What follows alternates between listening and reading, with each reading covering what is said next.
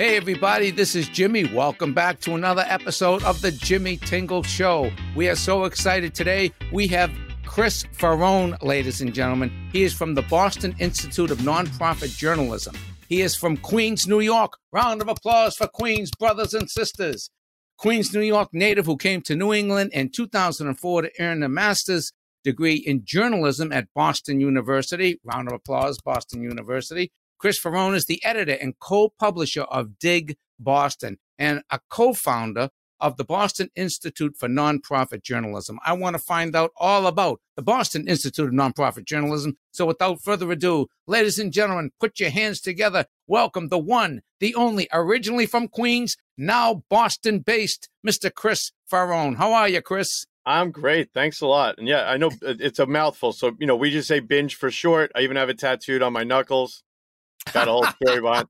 Yeah, one of our early funders, I had been writing for the Phoenix, where, we were like everybody else at the time. I was a staff writer at the Boston Phoenix before it went out of business. And, the guy, this is a big funder from the Midwest, and said, you have a career. How do I know you're not going to just, run off and, do the solo stuff, and that you're really committed to doing this project? And so I got it tattooed on my knuckles. So I had to do it. And here we are 7 years later. And here we are talking. And you were actually one of the early supporters too. We did a show early on, just like this, and Humor for Humanity, and it was fantastic. So I appreciate the callback. Of course, Chris. That was a lot of fun. We did that one at the Sanders Theater. So, Chris, it's a pleasure to have you back. I'm really impressed with what you're doing. First of all, just explain to people, what is the Boston Institute for Nonprofit Journalism, and how does it differ than, say, the Globe, the Herald, these other NPR, et cetera? Yeah. So, Binge, we kind of see it when we, and it's similar to when we started. It's similar mission, which is we're kind of like a free floating entity. As everybody is aware, I think the media is hardly what it used to be. So, we could barely get local news. We got communities like Cambridge and Somerville, these cities of 80, 90, 100,000 people that don't even have anyone who covers City Hall, let alone, a full newspaper, a full newsroom. It's a thing of the past, sadly. So we work with various publications to do articles that they wouldn't otherwise be able to do. Many of them are investigative in nature. That was certainly why we started. Even just this week, we did a big investigation, and we've been covering this kind of stuff for a while, into surveillance in Boston. Piece ran in the Bay State Banner and also in Dig Boston. So for people who may be familiar with ProPublica at the national level, they work with outlets like the New York Times. We're a much smaller, very grassroots, local, although we cover issues across Massachusetts. The capital's right here in Boston, so we cover the State House, of course. And we work with outlets, independent outlets across the state. We're working with an outlet called The Shoestring in Western Mass right now on a story.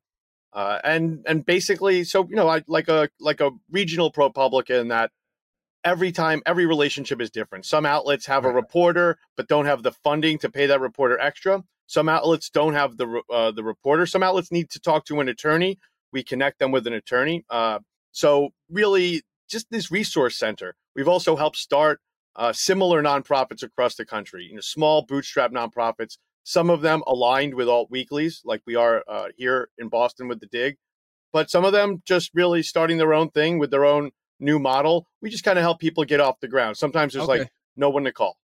Right. So, Chris, let me ask you, for example, when you say you partner with other newspapers, established newspapers, would somebody like the Bay State Banner hire you to do a particular story, or the Globe or the Herald or whatever, or would you do the story and then pitch that story to these existing platforms? Great question. So, so as far as the Globe and the Herald are concerned, they're really, first of all, they're both behind paywalls. And this is one of the big problems with journalism and access to journalism as far as we're concerned. So I'm not here to, trash them.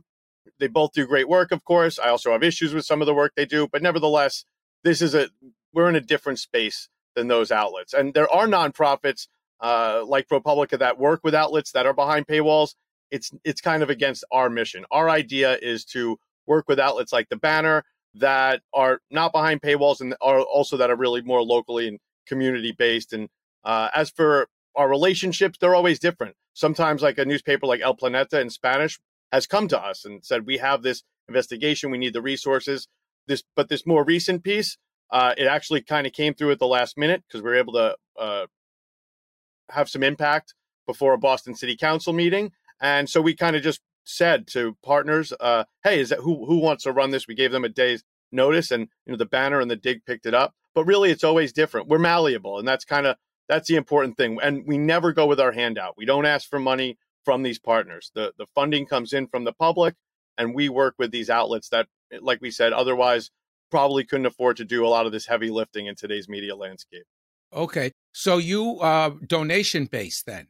The people, your readers, your subscribers, you're completely donation-based. So if you wrote an article, if you wanted to cover something at City Hall and you would put up the resources, you would pay the reporters to do it and all that, you would get it up on your platform, and then you would say to these platforms, you can access this. Is that kind of how it works? Yeah, and and we'll have a relationship ahead of time. Also, sometimes we'll partner with a national publication. We had some major impact last year, writing about rodenticides, things that are used to kill rodents that also end up killing bald eagles and other species. We published that with Salon, and so sometimes it's a national partner. We also sometimes partner with other alternative newspapers around the country to show how the same issue, say prisons, is playing out in different places. So there's really the sky's the limit, and this is kind of the new way. You got to figure it out somehow, because the ad dollars, the way they used to stack, it's a different world. So the nonprofit, we've been doing it for a while, and we were one of the first to kind of do it this way, but there were people doing it before us. There's places like the New England Center for Investigative Reporting. They're based out of GBH now, and that's great, and they really do great work. But we really have a more of a grassroots approach. We work with freelancers. This year, we'll cut checks to more than 50 freelancers, and many of them have regular jobs. But this is the kind of work that, you're not going to do it on your own if there's no compensation, there's no recognition. Even if it's just a little bit, couple $100 or $1,000, it's something, and it keeps people motivated. And I wish I could save journalism, one $65,000 a year job at a time. It's just not happening right now. But at the least, we could do these important stories, often that have significant impact.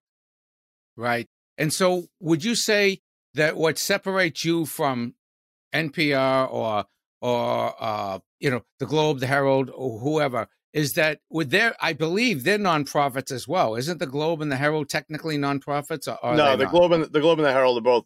The Herald's owned by this giant company through another company and a Japanese bank, and the Boston Globe's owned by John Henry. It's a private business. Okay. They do work with some nonprofit. They do some nonprofit collaborations, but that's different. As for NPR, those are and PBS, of course. GBH here in Boston is one of the biggest NPR and PBS affiliates in the country.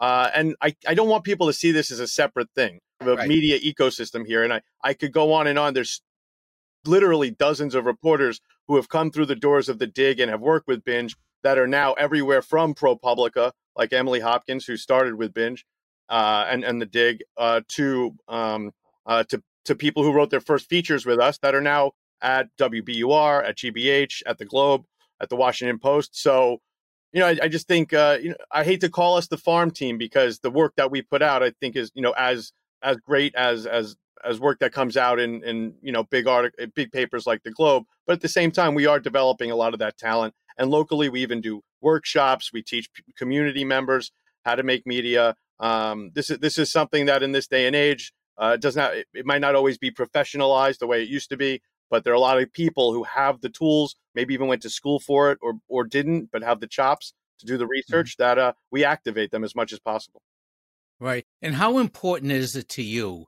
Because I used to work at 60 Minutes. I think you know that. And I know you have a degree in journalism. And when you were coming up through journalism, you couldn't just go with a feeling and put it out there as news. I mean, that one of the biggest problems we have in the media landscape right now is I don't know what the fact checking is for everybody, but the accountability is virtually non-existent. People say things all the time on television and radio that are not necessarily true, but there's no accountability. So how important is it to you to get the story right before you go to publication. Yeah, I mean, it's obviously a critical thing and also a legal issue for a lot of the work that we do. But I also say that I don't want to dodge the question, but we're in a kind of fortunate position in that with the long form stuff, at least, we are able to actually sit back and watch a lot of those mistakes get made.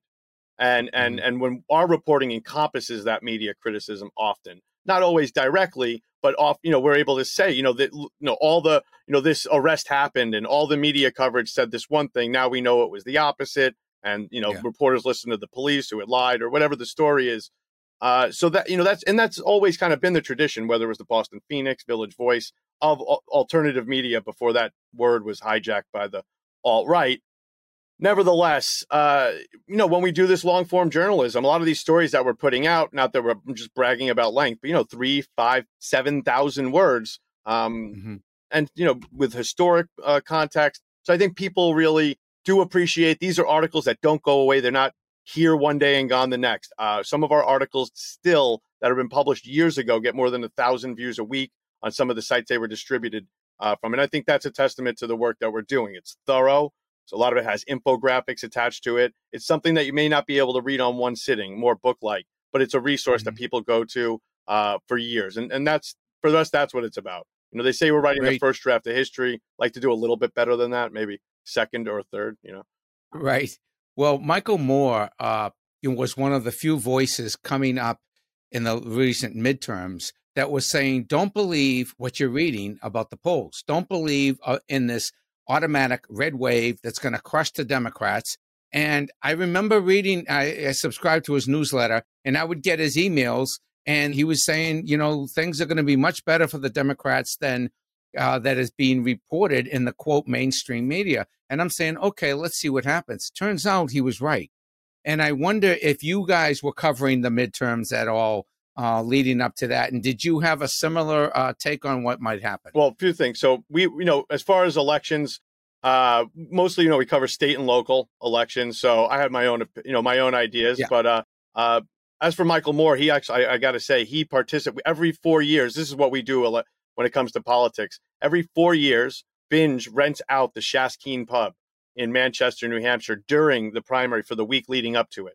And we provide a free beer and free workspace and internet for whether it's Jimmy Tingle or any independent reporter up there who is not part of this. Remember how 60 Minutes has like a whole room at the Ramada across the street? Anyway, so Michael Moore actually did his podcast at our newsroom last time. But yeah, I mean, for me, I don't really believe any of it. I can't stand horse race politics. When we do go up there, when we do bring reporters to New Hampshire, we actually, last time we do this thing where we ask people what kind of issues they would like covered. And you hear things that you never see. People wanted to hear about the nuclear plant up in Seabrook. People wanted to hear about issues that just never come up. And it sounds cliche when I say it, but it's true. It's not the chicken or the egg. It's the media feeding people a lot of stuff that they don't even necessarily want. And of course, Jimmy, as a former candidate yourself, that politics in Massachusetts, nothing else really applies. We're kind of in our own little bubble here. Republicans barely exist. And I don't know if that's always for a great thing. So I guess my real answer is that I was really busy wondering what the next 4 years in Massachusetts are going to be like without a single Republican in charge. I know that a lot of Democrats are celebrating, but it's going to be interesting as a reporter. I don't see any reason anybody would ever answer a FOIA request, for example, when all their colleagues in government will back them up on not responding, which has always kind of been the case anyway. But at least, we had Charlie Baker in there or Mitt Romney as a foil. So that's where I was. Electorally, that's where I've been thinking. Right. Tell me, how are you guys doing in terms of, is the digital platform, you're solely digital, you're not doing anything, you're not doing hard copies now, right? Yeah, right. Okay. So how is that working for you in terms of financing? Are you be able to keep your head above water? Is everybody getting paid? Do you see, how's it going? Well, I know you're not getting paid, but is everybody else getting paid? Right. Well, with the, thanks to Binge, we're able to do the long form stuff and, and get money in the pockets of people, including us. We work on a contract basis. So if I'm working on a story, with the Dig, truth is without printing, it's less of a risk. And by the way, so people know, we never had a lack of readership. Print cost, and some people know this, actually went up 40 to 50%. So when we were still putting more than 35,000 newspapers out. So it's not easy, but thanks to weed, thanks to cannabis being recreational weed in Massachusetts. That's been a huge outlet for us. We've been covering it for years. And we have a partner publication called Talking Joints Memo. So basically, we make it work. I will say, as for, entertainment's always the tough stuff, whether it's, comedy, music, arts. We support all that. We cover it, but it makes us no money. There's no advertising in that realm the way it used to be. If you used to, look at a Boston Phoenix from the 1980s, and also restaurants, every new restaurant that opened, every club, they had to have ads every week. It just doesn't work like that anymore. So we were done complaining about it a while ago. That's why we started a nonprofit. That's why we do, a lot of cannabis reporting. We kind of just look for solutions instead of trying to beat the old drum. And we still do have the locals that do support us. Holiday time, if you go to the Dig, you'll see all sorts of ads for the theater districts. We still get some of that. People know we can still put some butts in seats. So we're still good for that. So, we're kind of old school. We have a lot of that old Phoenix readership too, but we play along on social media as well. And certainly have a lot of young readers. So, as long as we can keep it going, of course, the investigative stuff is what's most important to me. No matter what I always said with Binge, with the nonprofit, if we raise $2,000, we'll do $2,000 worth of journalism. If we raise $2 million, we'll do $2 million worth of journalism. That's what I'm here for. That's the spirit. Yeah. That's the spirit, Chris. People should never underestimate the impact that alternative media has and has had in this country, and especially in this town. The Boston Phoenix broke the Catholic Church clergy scandal years before. Yeah, I mean, Kristen during Lombardi. the 80s. And my friend Barry Cremens was Barry. a victim of, Rest in peace. of sexual abuse, not clergy abuse, but sexual abuse. And he was among the first people, to come out publicly on that. And he wrote a big article, I believe, in the Phoenix. But they've been always on the cutting edge of new ideas, new insights into what's happening. So it's a huge asset for the region. And it's a huge asset. Ultimately, some of these stories are picked up nationally and become life-changing stories. For example, I think we were saying ProPublica, weren't they the people that broke the story about the Roe decision? Yeah, they had the leaks. I mean, ProPublica breaks so much stuff; it's unbelievable. I mean, they're a great example of not. They're able to free-floating incubator. We look up to them, and certainly people from ProPublica have given us a lot of tips over the years on how to make this happen. And I'll just say, this year we did more than 50 features. And if you look at those, a lot of them are ones that people have heard about, maybe not directly through us, but that have trickled out, whether about surveillance. When it comes to prisons and parole, often we're the only people covering big issues. It used to be that so much was covered. Now there's so many holes in the media. We're just trying to fill as many as possible. Great.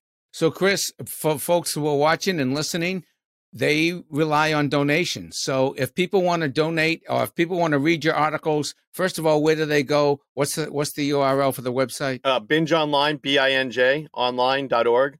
And you can just look up Boston Institute for Nonprofit Journalism. We're everywhere. If you want to just go to the shortcut, give to Binge, give to BINJ.org. That's the donation link. But, now that you've heard of us, you'll say, oh, yeah, I know those. I know them. I see that pop up, and that's kind of the idea. We want to be in the fabric of the community. Okay, and what about Dig Boston? Where do you find that? DigBoston.com, and also on all socials. And I appreciate all the support. And yeah, we say when you support independent journalism, you kind of support all of your favorite causes at one time. I know it's hard to say, wow, there's all these other really important causes. For us, I can't stress enough that a lot of these people. A lot of these institutions, whether it's homelessness or immigrants, they don't have publicists. So it takes people like us to report on these communities. Chris Ferrone, thank you so much for joining us today. Continue success. You're in the spirit of Mark Twain and what's his name? Mencken. What's his first name? H.L. Mencken and all the muckrakers throughout history who have beat the bushes and got the stories and brought attention to important things that are happening that aren't always reported in the mainstream. And you're doing it out of a love of journalism and a passion for the truth. So our hats are off to you. Thank you so much for joining us today. Thanks, Jimmy.